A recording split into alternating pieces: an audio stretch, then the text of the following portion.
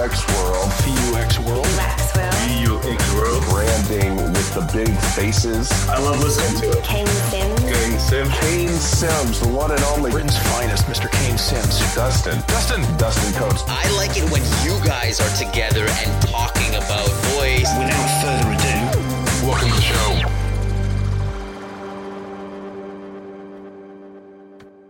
Hello. Hey, how's it going? Very well, very well. How's it all going? How's it hanging out there?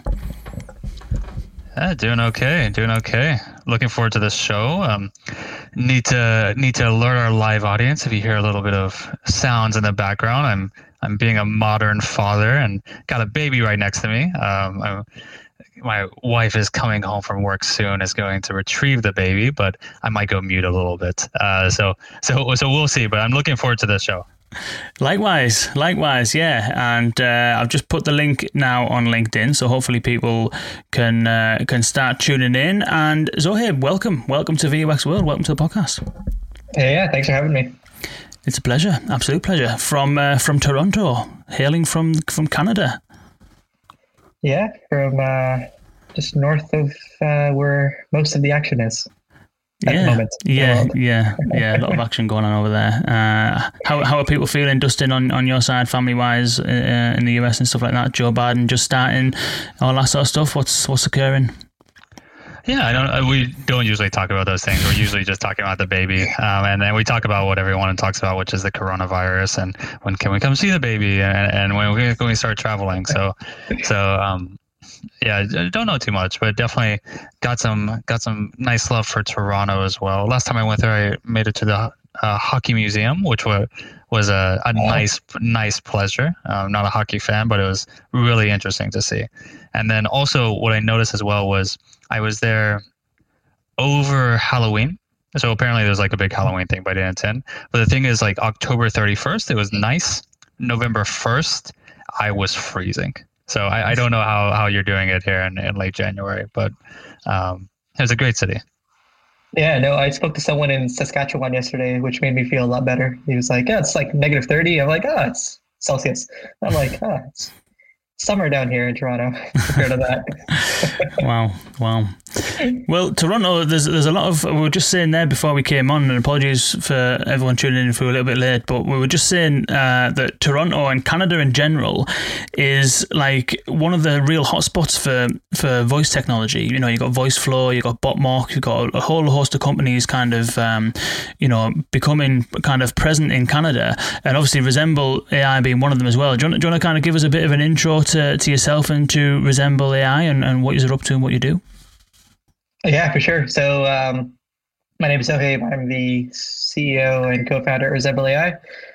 We've been around for a little bit now. So we basically focus on building custom voices and moving synthetic voices forward in all sorts of directions. So helping with branding, helping discover the right custom voice for you, controllability over the custom voice, etc. And yeah, that's what we've been building a whole product line around.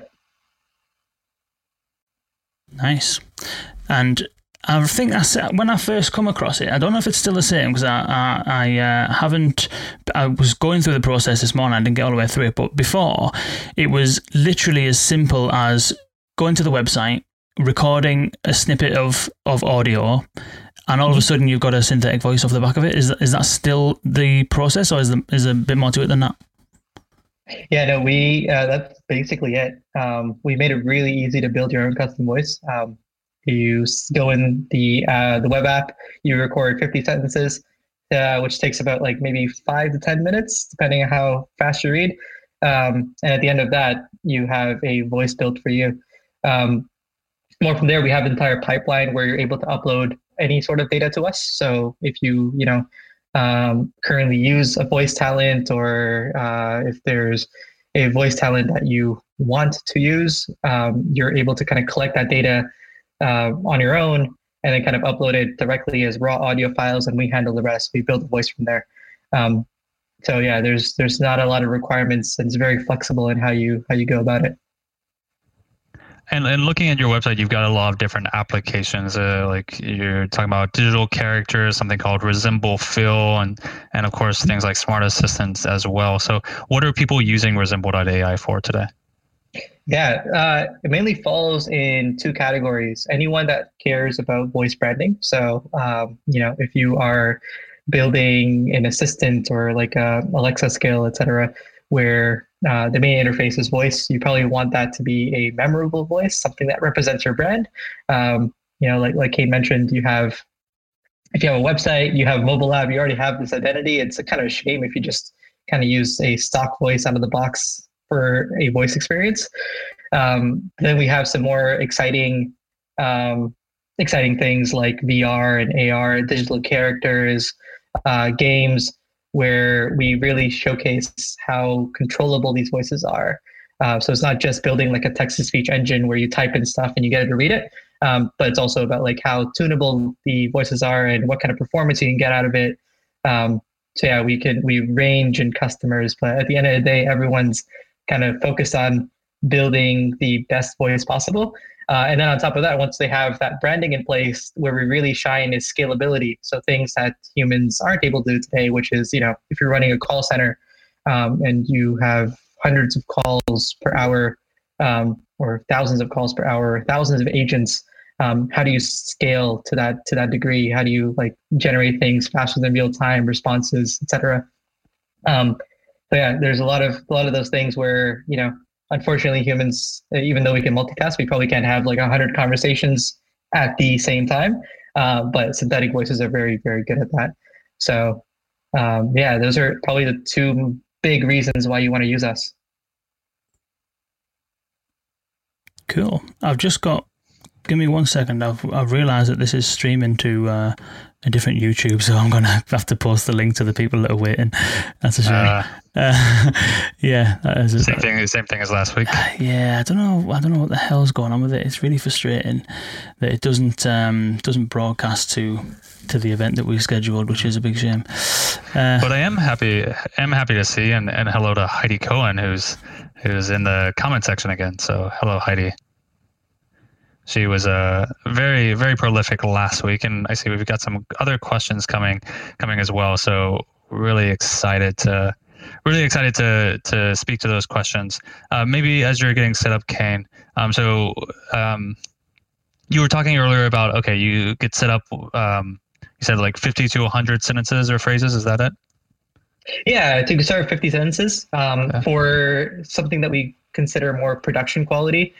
We recommend getting about 20 minutes of audio, but then it really does depend on the use case and what you're building. So, if you're building something that's more dialogue focused and, it doesn't have tons of emotions, etc., you could probably get away with a very, very small data set.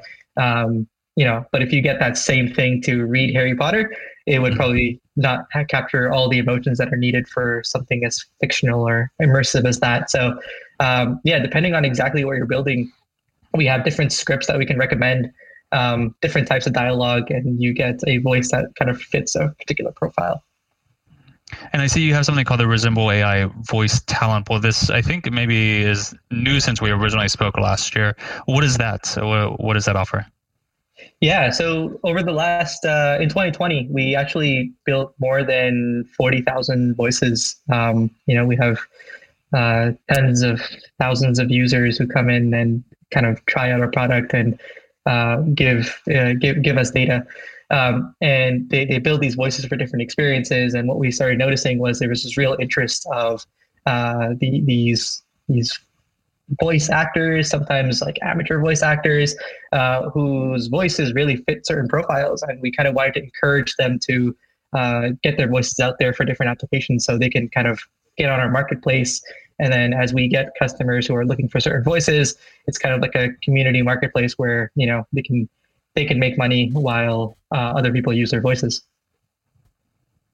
How come you only need like 20 minutes of audio? Like some of the other providers need a lot more, like 3 hours or something like that. And I know that the BBC, when they created their voice using the Microsoft service, it cost a shed ton of money. Maybe we'll get onto price comparisons a little bit later, but it also took a lot of time and a lot of effort, and certainly a lot more than 20 minutes worth of audio samples. So I'm wondering whether you can speak to why is it that you only need so little sample data to create these voices? Yeah, so we have spent a lot of time building the technology. So our team is composed largely of engineers who have in the past done a lot of open source work in this area. And one of our goals was to always make that very easy. So like you mentioned, a lot of other providers, there were other things going on, like a lot of data that's needed. The turnaround time for building a voice sometimes took months, and et cetera. And really, we realized like a lot of people want to churn out different voices for different use cases really quickly until they settle on a voice that they actually feel represents their brand or an experience they're looking for. The essence of why we're so quick in building these voices is simply the process that we have in place of transfer learning. So a part of it is the technology has massively improved in the last 3 years or so. There's been, I think, vast majority of work in this area has been done in the last 3 years compared to if you look before something like 2018, 2017, there was very little out there, and especially in 2018, 2019, the state of the art kind of blew the doors wide open and what could be done with very little data.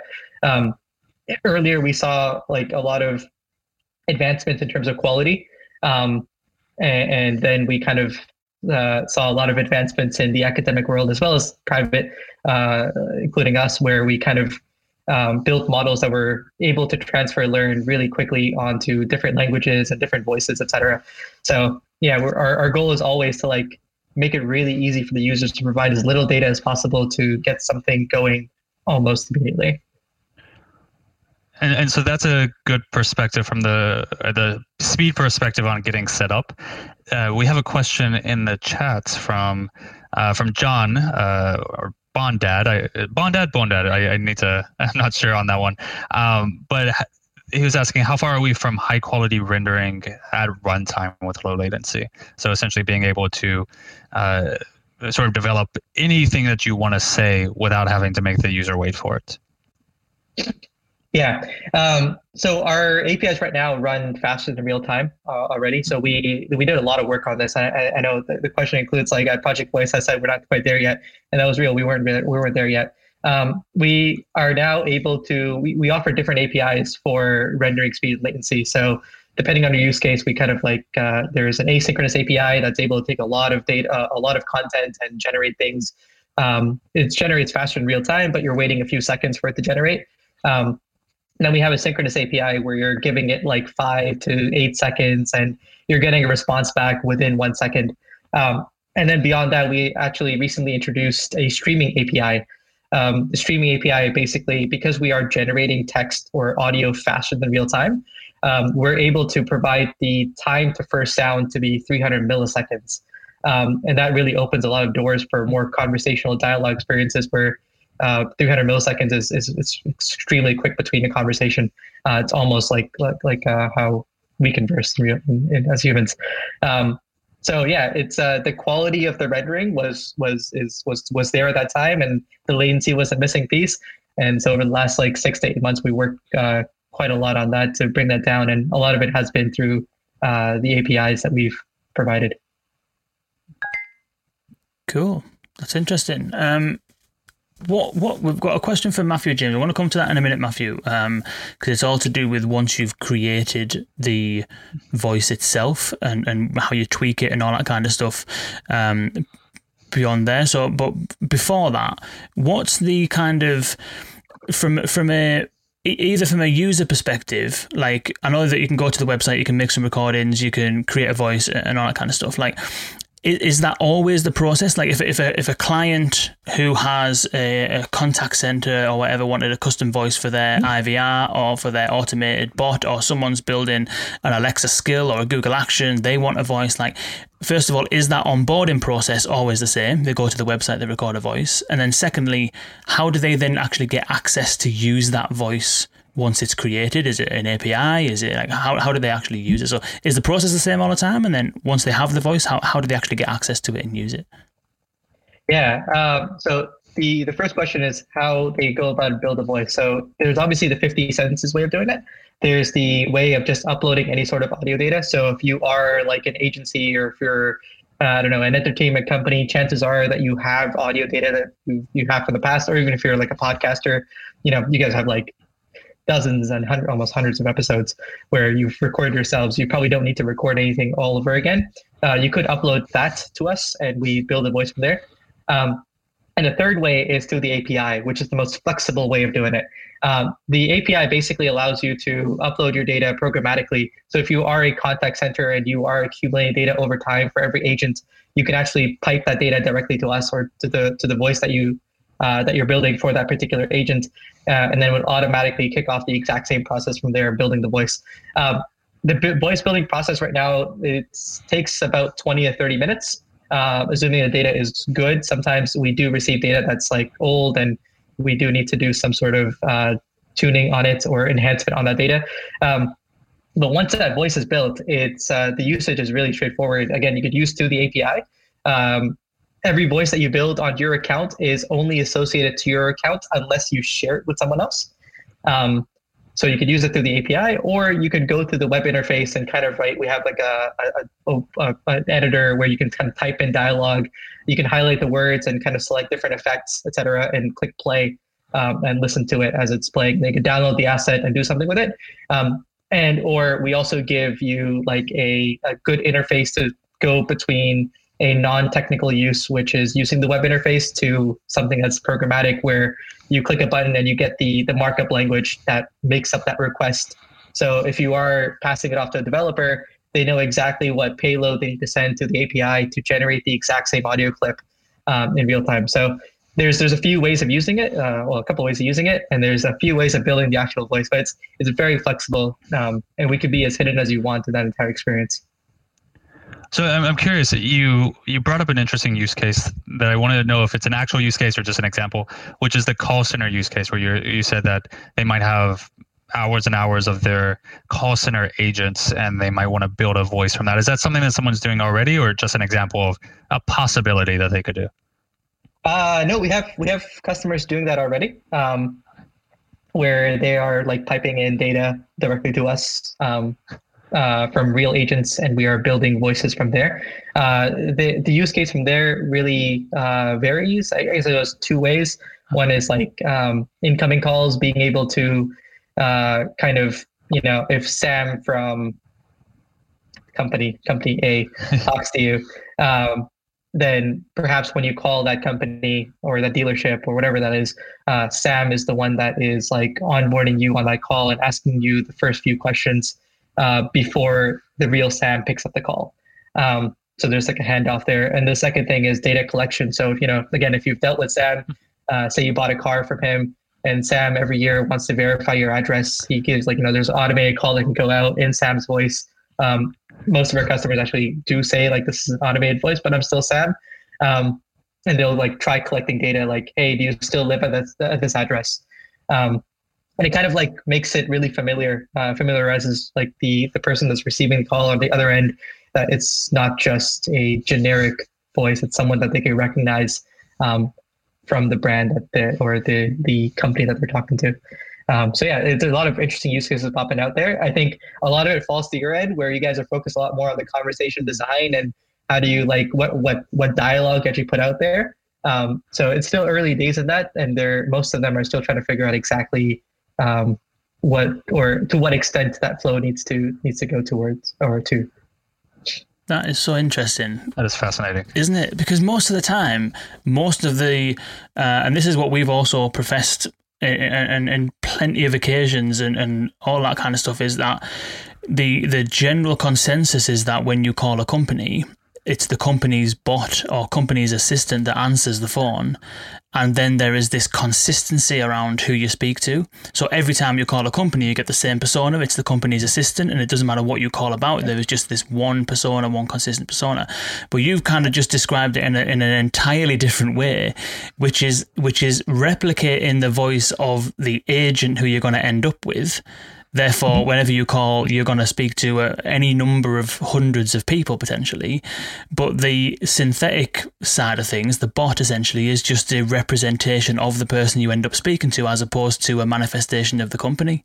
That's a really interesting way of approaching it. I've never even thought about that before.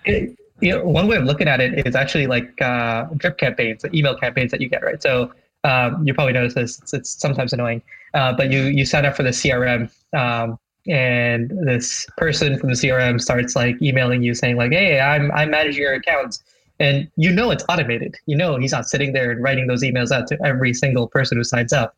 But now Justin at CRM is helping you from there on, right? So Justin will like catch up with you. He wants to get you on a call. Justin wants to find out about your usage. Now you associate, like, whenever you get an email, it's almost like Justin from CRM, right? And like that's the from address that it's coming from. So it's almost like we know already from email, something as old as that the more personalized you make it, the more relatable it is for users, or for your end user, that is. Whereas, like we've seen this from like really old companies too, where you get like these snail mail letters from the CEO, which like, has their signature on everything, thanking you for being their customer. It's like that personal touch, I think, that kind of goes a long way. I think that brings up a really interesting thing that we want to touch on, and maybe we've got some other questions as well, so we could probably spend an entire episode on this, but the ethics of voice cloning, right? Because this is now a thing where it's not just you going and saying, hey, Kane and Dustin are going to clone their voices so that they can run a podcast without actually being there, but it's me as an employee, I'm giving my employer permission to clone my voice. And I'm sure as well, there is, I'm sure, right? Like at least a demand to clone Trump's voice, clone Obama's voice, clone Biden's voice. What are your views on the ethics around voice cloning? Yeah, first, we don't clone anyone's voice unless we have consent. So the 50 sentences way is like, those sentences, if you ever read them, they're really weird sentences. You won't find any sane person reading those sentences out loud. So one is like we kind of figure out like we get a consent that way if you're reading those sentences. Second is like when you're uploading any sort of data, we do require like a video file for that person giving explicit consent, and then we use this. We actually use our own open source repository called Resembleizer to see like if the person who is uploading that audio is the same as the one that gave consent. So there is that method of verifying that everyone knows what they're getting themselves into. I think the ethics here, they're really important to discuss, and that's kind of why we open source something that kind of tries to solve that issue in some way, and we kind of like trying to get the community more involved in that. But yeah, other than that, like there are so many interesting use cases. I think a large part of the ethical discussion here is like we have to educate people to get familiar with it, right? It's like you and I have been educated, and we've been conditioned that when we watch a commercial for Burger King and they show us a Whopper, we've already been conditioned that that's not the Whopper we're going to see, right? So like that's visually, deep fakes have been going on for many decades. It's nothing new. But we've been consistently told that, whatever you see in a magazine or whatever you see in a commercial, you should think about it more. And that's the same discussion that's going to happen through audio as well. Whatever you are listening to, you should consider how it's being made. In some use cases, it doesn't matter that much, like the game studios that use us, or, documentaries or film and animation. That's like a creative tool for them to actually, just like they were doing graphics before, this is just another outlet for them to produce content that is immersive in some way. But yeah, a lot of the ethical discussion is more around education than anything else.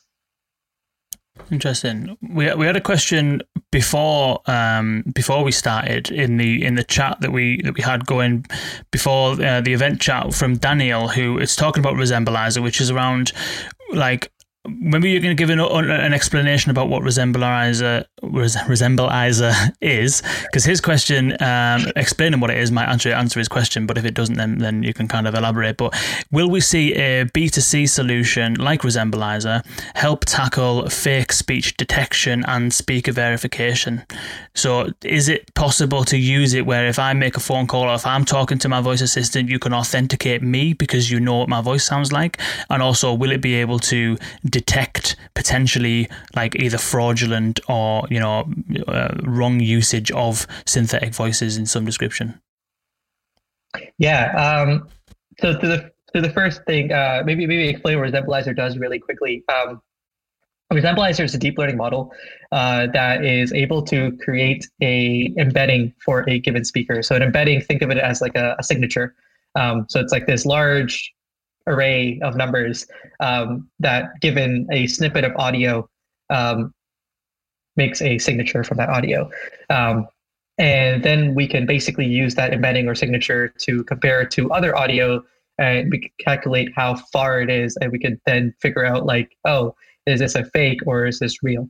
So that's what it does out of the box. The open source repository comes with a pre-trained model out of the box. It works on a CPU, so it could work on your computer. You don't need beefy GPUs for it. We don't have any sort of product line right now or APIs that we offer that as like a service, simply because like we were iterating on it internally quite a bit. We do use it internally for a lot of use cases. We've also iterated on like feeding it different data sets and seeing how it performs. But yeah, we don't have any immediate plans to kind of make that into a service on its own, but we have everything in that repository to help anyone kind of get started without having to train anything out of the box. But yeah, to your point, it does work faster than real time as well. So, if you are comparing a audio file to something that is being generated, it is fairly good at detecting if it's far away, etc., or if it's a fake. So yeah, that is definitely a use case that we use it for internally, at least. But yeah, I kind of encourage everyone to, if it's something that if you have ideas around that, if it's something that you're interested in, you should definitely go check it out. There's always some sort of discussion happening there, and yeah, it's kind of left to the community to kind of help us make it better. Nice. Well, we've got quite a few questions flying through, and quite a few. Heidi's got a few. We had one earlier on, which I want to get to, and then we can maybe get through some of the others. There's a really good one from Jay Ruperol, which we'll come to as well. But a while back, Matthew James Justo. I hope I pronounced that surname right. If it's right, Justo, that is an excellent surname. Who says, I have a question, maybe a little premature, which hopefully it's not anymore. Once the voice is created, do you have models which will shift the voice to something like conversational, like happy or sad? Like, for example, is the SSML markup available that tweaks the voice? And what's the process around like tweaking and changing the enunciation and all that kind of stuff? Yeah, that's a really good question. Before I could do justice to the answer, I think I have to talk about like how we approach this problem ourselves. So emotion in speech is really it's a big problem for us. It's something that we're always trying to solve. Initially, what we came out with was like we support other SSML tags, like you control the pitch and the volume and the rate, etc. And you could kind of like get some of these working, like you could, make the pitch higher, it'll sound slightly happier, but we weren't really happy with that. It was like, whenever you change the pitch on any voice, it doesn't sound like that voice anymore. That was always like concerning to us. The first thing that we tried doing was like building using the data that you're uploading. We would then try to figure out like, how happy were you? What do you sound like when you're happy? What do you sound like when you're sad, etc. And then kind of give you like a drop down to select which emotion you want. Then we kind of got stuck because we're like, someone like Conan O'Brien is generally very happy. Maybe that's his normal, that's his neutral. So what do we do there? So we kind of came up with this concept of emotion gradients, which is thinking of emotions as a set of parameters, which is how expressive the voice is, how aggressive the voice is, and how fast it is speaking. And a combination of those three will build a emotion. So you can kind of build your own emotion. You can have like emotion called Conan O'Brien 1 or Conan O'Brien happy or Conan O'Brien like sarcastic, etc. And you're basically tuning these emotions around with this gradient sort of tool. So think of like color gradients where you're going from like green to like red or something, but instead you're going from like something that goes normal pitch to like high pitch. And that becomes your emotion for a question that is curious, because it turns out people, when they ask curious questions, they end off with a higher pitch at the end. And so we kind of introduced that. And for a while, that was working really well. We also have that through SSML. We introduced our own tag called Resemble Style, because that wasn't part of the spec for SSML. Then we kind of sat back and were like, this is great. But then we saw people struggling with these like little knobs, moving them up and down. And we're like, this is painful. This seems like it's very annoying for people to do. Like they're spending so much time and actually exactly getting the output to sound like what they want. So what we moved on from there was this concept of being able to control voices even more dynamically. And hopefully we're going to come up with something in early February that will remove a lot of that markup that's needed. And you could create even more emotions. You can make something that's like, someone that's really angry, or someone that's like showing all sorts of emotions in one sentence. So yeah, that's kind of our focus right now. Is we started off with that generic like conversational and question and then happy, sad, and then we kind of made that even more dynamic with like this gradient concept. And now we're even thinking the interface maybe shouldn't even be these knobs, and how do you get even more controllability than that? So that's like kind of the long answer to that question. Interesting. How are we going on the baby front, Justin? Oh, I think we might have lost you. I was muted. Sorry about that. No more baby. No more baby. I'm all alone. Classic. Cool. So we've got a few more questions coming through here, which we'll get to. This one is a really good one, I think, from J. Ruparel. Some of the speech synthesis companies, and you kind of might have alluded to this when you're talking about kind of more dynamic kind of updating of things. So I'm just move this a little bit so we can see Dustin properly. There we go. Some of the speech synthesis companies we've come across provide reasonable quality human-like voices. But when it comes to speaking to something that's been retrieved from a database, so when you're kind of serving more dynamic content, they might tend to struggle. And that may be because there's a lot of work done up front for fairly static responses to make those sound. Oops, hold on. We've lost him. It's just us. We've lost Zohib. Hopefully he'll return imminently. Here he is. There we go. So where were we? So retrieving responses from a database. When you work on a conversational application that is responding fairly static answers, you can then do a lot of tweaking. You can do a lot of manipulating and massaging. You can make things sound really, really nice and really, really proper. But then all of a sudden you throw entities and parameters in there, and you're doing database lookups and serving more dynamic content. How do you deal with that and still keep the integrity of that natural sounding voice? Yeah, there's a couple of ways that we solve it. One is we spend a lot of time focusing on improving emotion prediction from text.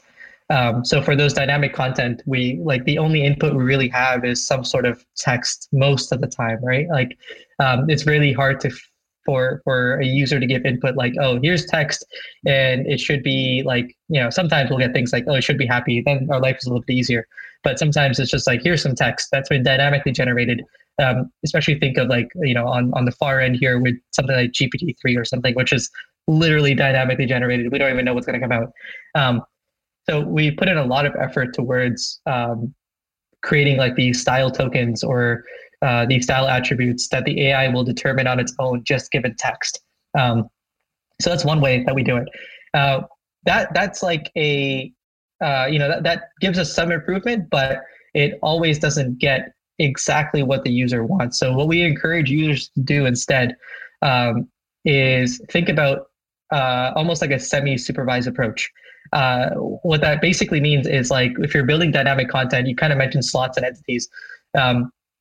if you're thinking about slots, then, perhaps what we should do is that voice talent that you are using to build the voice off of, if we can get them to say that sentence with just one slot, like, if a core part of your application is like, is a script that contains something like, hey, let me grab random. Hey, Jay, welcome to VUX World, right? And that's the sentence that you want to say. And Jay is that word that you want to replace, but you want everything else to be exactly the same. I wish I could repeat that one more time. I think it was, hey, Jay, welcome to VUX World. And the hey is like excited, right? And you want exactly that kind of intonation, but with Jay replaced with like James or John or Sean. And what you could do is we have something called resemble fill. The idea there is you kind of give it the sentence or the slot, and you give it the reference audio and say like, oh, like the voice actor has already said this particular sentence, but all we want to do is replace Jay with Sean. And what the AI does there is like it kind of tries to mimic the prefix and the suffix, and it tries to blend in that word as accurately as it can. And that opens up a lot of doors. It's kind of like a semi-supervised approach where it's like, it's not all automated, but it gets you really far in terms of like the intonation, the inflection. So yeah, that's like, those are like a couple of ways. Hopefully like we put in a lot of effort towards like figuring out the right style from text, but unfortunately language is ambiguous. So, even if we get really, really good at it, we're going to get it wrong sometimes. Just like, if you put a question, is it an assertive question? Is it a curious question? At one point, we're just taking a guess. So yeah, we're trying to figure out different ways of solving that problem where it's kind of like human in the loop for the AI. Nice. That sounds good. We've got another couple of questions talking about that kind of predicting. You're talking about kind of predicting emotion, things like that. So Sean Thornton said, could emotion prediction from text be used to flag moments where earcons might supplement context? So Heidi had put a few links earlier on, links to some Sonic branding articles and things like that. And for those of you listening who may not be au fait with what earcons are like just little audio samples that replace or that help a user orient themselves within an application. So for example, the little ping that you get when you get a text message is an earcon. It just helps you know that you've got a text message.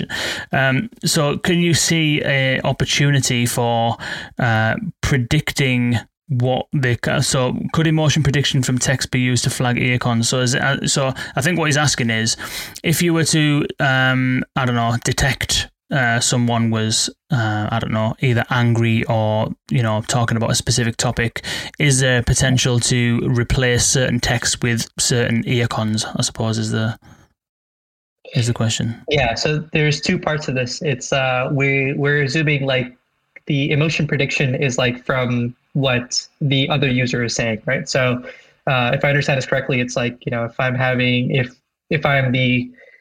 am your Google Assistant and you are, you're talking to me and you say something in an angry tone, is the question, could we flag that and reply with some sort of earcons or? So I think so. Maybe Sean, maybe if you want to elaborate on that question slightly. I think that's what it is. Detecting the sentiment or the emotion from the user and then being able to dynamically serve an earcon or some sound rather than the voice, or as well as the voice potentially. Problem, because you can imagine, as maybe you kind of figured out a little bit, when you are uploading your own data to us, we are kind of classifying different emotions for you. So we in-house have built a emotion classifier from audio.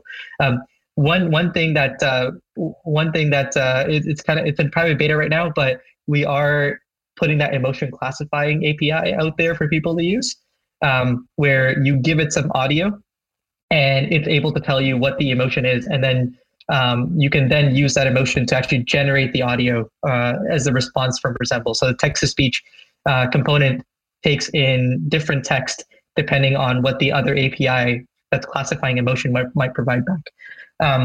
So there we are like looking at like building, we're already like it's already in some sort of private beta right now, where there's an API that you give it some sort of audio, and it says, oh yeah, the user here in this audio clip had fear, or had disgust, or was angry, or was, happy, or neutral.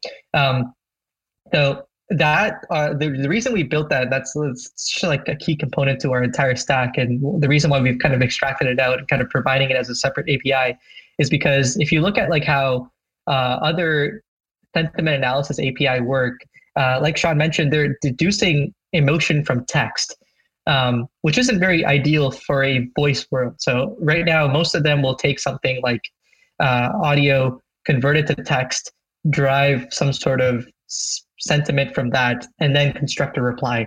What we want to do is skip that text part, because you lose a lot of information there, right? You can say the exact same sentence and be, totally pissed off. So like we want to actually capture how ticked off you are from the audio clip itself.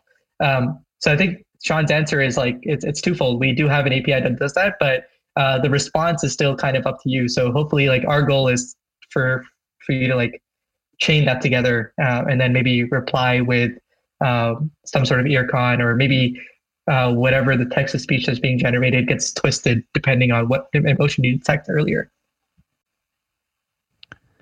And we've got a question from Heidi Cohen about the cultural or other differences that influence emotion and how that works into voices. And I think that ties into a larger topic that we wanted to discuss as well, where you talk on your website about regionalization of voices, where you can take a voice and bring it, I think, to another accent, another even language, perhaps. Can you talk more about what regionalization of voices means?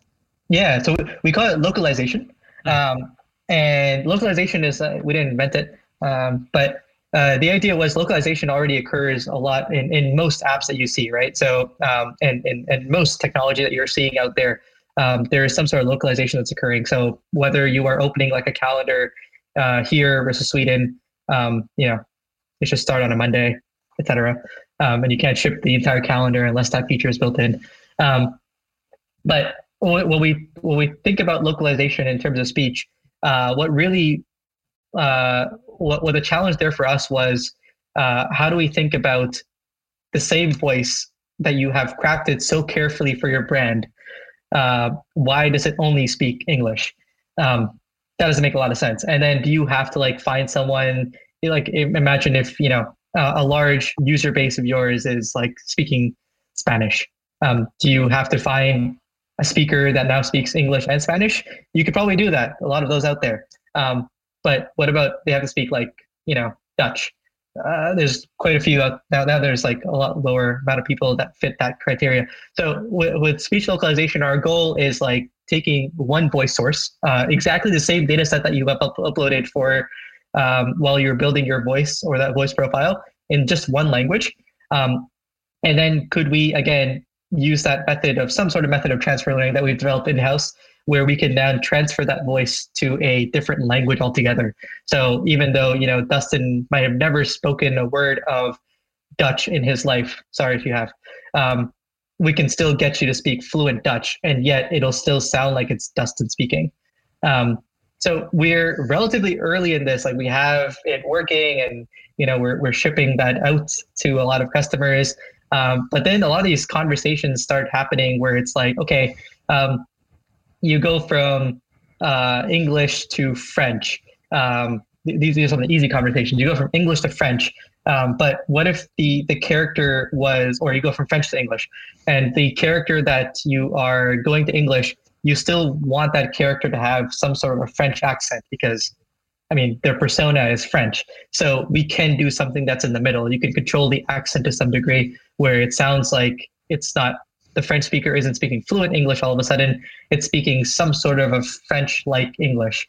But then where it gets even more complicated is if you go take a language like Mandarin, where, if you speak English, and anyone who speaks more than one language will probably know when you speak the other language, your voice changes. It's like something human that you do. So when you're speaking Mandarin, perhaps your pitch changes, which most likely will. And that's even harder for us. So these are like kind of the questions that we're trying to solve now is, okay, we can go between English and French, German, Italian, primarily Indo-European languages, which, opens up a lot of use cases. That's great. But, how do we move forward and go to words like Japanese and Mandarin, Hindi, et cetera, which are very different than English and French and German. So yeah. Interesting. I want to get onto the question of value in a minute, but this question is related. But before that just made me think that if you can get to a point where you can make Dustin speak Dutch and you can make me speak French and all that kind of stuff, then it's the value of that would be unbelievable, because like, if you think about Google Translate, and what that does now is you can just speak to it, ask it a question, it'll translate it into text, and then it will, translate my English into French, and then it will read it back in French, which is cool, but it's still not my voice, And you were talking, you've mentioned a number of times since we've been talking about the concept of quicker than real time, being able to perform actions quicker than real time. So it doesn't sound as though, based on if we were to continue following that thread, if you fast forward X number of years, it sounds as though it may be possible using this technology to have some kind of integration into most voice or most conferencing systems, most kind of most communication platforms, whereby I can sit on one end talking just like me in my English accent, and then in real time it can be translated into the appropriate language, but the output will be my voice, so it will just sound to the person on the other end like it's just me speaking French. That's kind of where we're going on that thread. It's like that's what we have right now is great where it works, but eventually we want it to be real time. Like the other future that we see for this is, have you seen Money Heist on Netflix? Or not yet? No. Oh man, you're missing out. Okay. Netflix has been really pushing a lot of shows that are not made in English. Like they are, Italian shows and Spanish shows and et cetera, where it's just being dubbed in a different language, right? So you have like and they're getting better at it. Yeah, they're spending a lot of money getting real script writers to rewrite the script, and then casting for people that kind of match the original actor and how they speak, etc. And then kind of blending that together. It's a really time-consuming process. But you can imagine, you can watch a show where, in the future, you can watch a show where, you can actually get Morgan Freeman to be speaking Spanish. You don't need to find someone that sounds like him and then do a pretty poor dub on his voice just to cater to a different audience. I think in the English world, we're really lucky. We don't suffer from a lot of this. Yet, at least, I think we're suffering from it now because like people are watching more Netflix videos or just more Netflix in general. So we've finished literally every English show out there, and we're kind of moving on to like, what is the other world producing these days? But people who are living in like Eastern Europe and et cetera, like India, most of their content is like Dora the Explorer being served in Hindi, which doesn't make for a very pleasant viewing. So yeah, that's kind of our long-term goal there. So you could think about it two ways. Like, yeah, communication, this could change a lot. And also just like entertainment in general. This could be a game changer there as well. Wow. Or just podcasting. Yeah. Think about how many Spanish people listen to your podcast. That's true, actually. I had somebody email me asking whether there would be the possibility to translate it into Japanese, which is beyond my capabilities at the moment, but a nice idea. So we've got one more question from Jay Ruparel, and then I think we definitely want to get into this question of value, because that's something that everybody is going to be wanting or wondering about. So we've been talking about almost like voice cloning, essentially, is what we've been speaking about for quite a lot of this chat. So Jay's asking around, if you're talking about smart assistants, digital assistants, whether that's in an IVR system, on Alexa, Google Assistant, any kind of interactive kind of voice AI. Some of them, like Google Duplex, is probably the first example to do this, where it puts the ums and the ahs and the mhms and all that kind of stuff in there. But a lot of the systems now kind of do that, Voca AI, before it was acquired by Snap, was really good at putting those little kind of ums and ahs and stuff like that in there. What's your perspective on that? Is that something that you're seeing happen in the market? Is people wanting those kind of effects in their synthetic voices, specifically when it comes to interactive agents, or what's your perspectives on those? Yeah, that's a good question. So I think out of the box, the second part of that question is, does our tech use it? So we do things like in our voice cloning pipeline, which will pick up on breaths, and will, when you're starting a new sentence, it'll naturally take a breath when it does it. We've thought about like inserting filler words quite a bit, and filler words are really interesting because most of the time right now they're just being inserted as like just general assets. So like they've recorded a bunch of mm-hms and a bunch of breaths, and every breath sounds about the same, and then you kind of just like go ahead and insert this random breath in the middle. So we don't want to go down that route. We think there's a better way of doing that, and the controllability aspect, which you talked about earlier, alludes to this. The idea is like you should be able to get any sort of these effects in there, and it should sound just as natural. So it shouldn't just be like one type of breath or whatever. It should actually be like, there's many ways of you saying you can elongate it and get a different meaning out of it altogether. So we are thinking about this right now, and we do have a solution that is in the works, that is actually out there, and a lot of the game developers and most of the more creator community really we've seen a positive feedback from them. In more of a conversational flow, there are inserting breaths normally, etc. That seems relatively useful. But I think where it gets really exciting is like the power users of this are going to be like the game developers and the documentaries and film and animation and etc., where all these non-speech elements need to kind of fit in. So yeah, hopefully that there's something there. So if this is interesting to you, just reach out to me, and I'd love to give you a proper demo. And so moving on to a slightly different topic, which is, if somebody uses Resemble AI, there's going to be a cost associated, and they want to know that they're recouping their costs. So can you talk more about some of the benefits that your customers have seen? And maybe even before that, how do you measure the efficacy of a custom-made voice? Yeah, so let's see here. How do I answer this? So the answer, if I go to like the costs,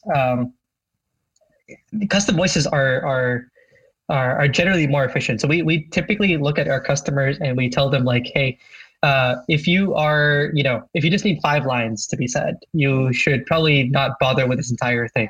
I think where custom voices become a lot more efficient is, again, when you are when you are trying to do things at a massive scale, or there's some sort of dynamic element included in there, or you need some sort of rapid prototyping or rapid iterations on whatever you're doing, where you don't want the human to be completely in the loop all the time.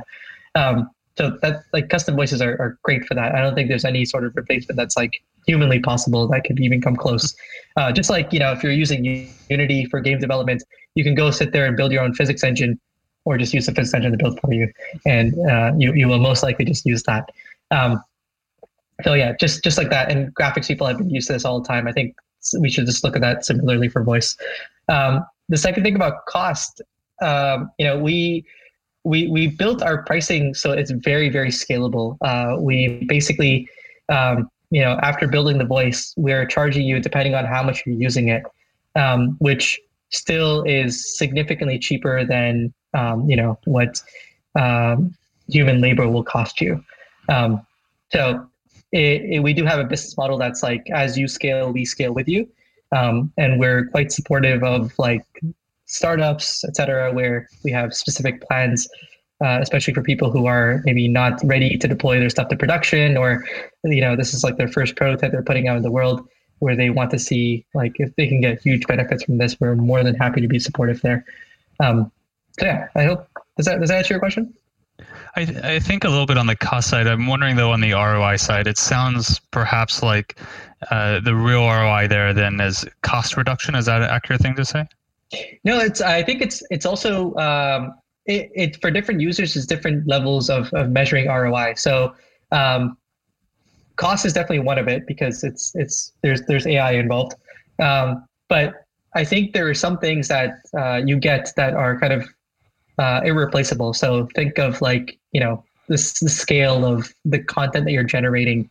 Think of the number of iterations that you can go through if you can actually generate content on the fly. So, how many times have you seen a movie where it's like the graphics are absolutely gorgeous and the script is like written by a 5-year-old?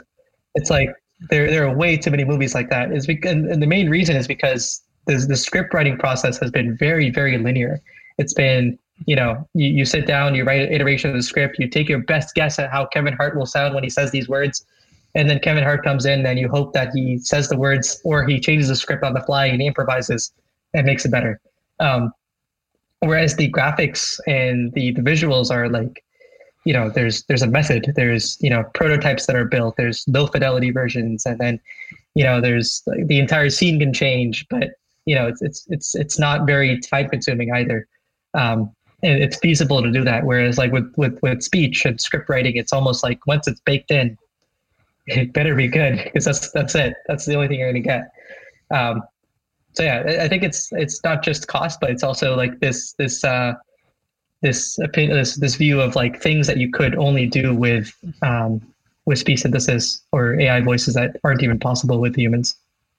I can see that from the perspective of like, I know that you mentioned game developers quite a lot, so it sounds as though you do work with game developers quite often, content creators, media companies, people who are creating videos, creating marketing assets, creating, all that kind of stuff, games, makes absolute perfect sense. And in that case, I think the thing actually ends up selling itself, which is what do you want to do? Do you want to employ a voice actor and bring them in to record all of your lines, or do you want to use a synthetic voice that you can scale, and every time you reuse it, you recoup the cost that you would have spent on the voice actor? So I can understand that. What about when you compare it to like other conversational AI technology providers?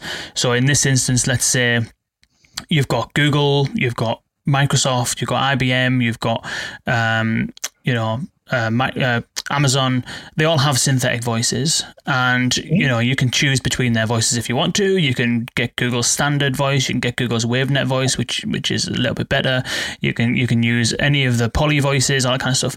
Maybe framing it this way: what would your kind of argument for using a tool like Resemble be, rather than using just the standard built-in Google or Amazon voices? Yeah. Why would somebody choose Resemble over those? Right. The biggest difference is those voices are typically built for a very particular use case. So, like most of those are trying to capture anything from like an assistant to like accessibility to like a general reader, etc. I think it's really important that, when it's just like branding, it's really important that you have, if you are voice first, and you have all of these design elements that you're thinking about, like, oh, what kind of flow should you fall into, and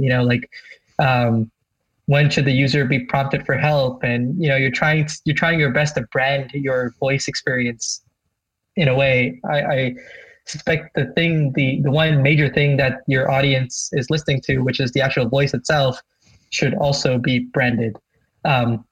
And that's the biggest benefit. And the other big, huge benefit is that those voices simply don't cut it. So if you're building like a therapy app, something like that, and those voices unfortunately are too generic to provide any sort of impact there.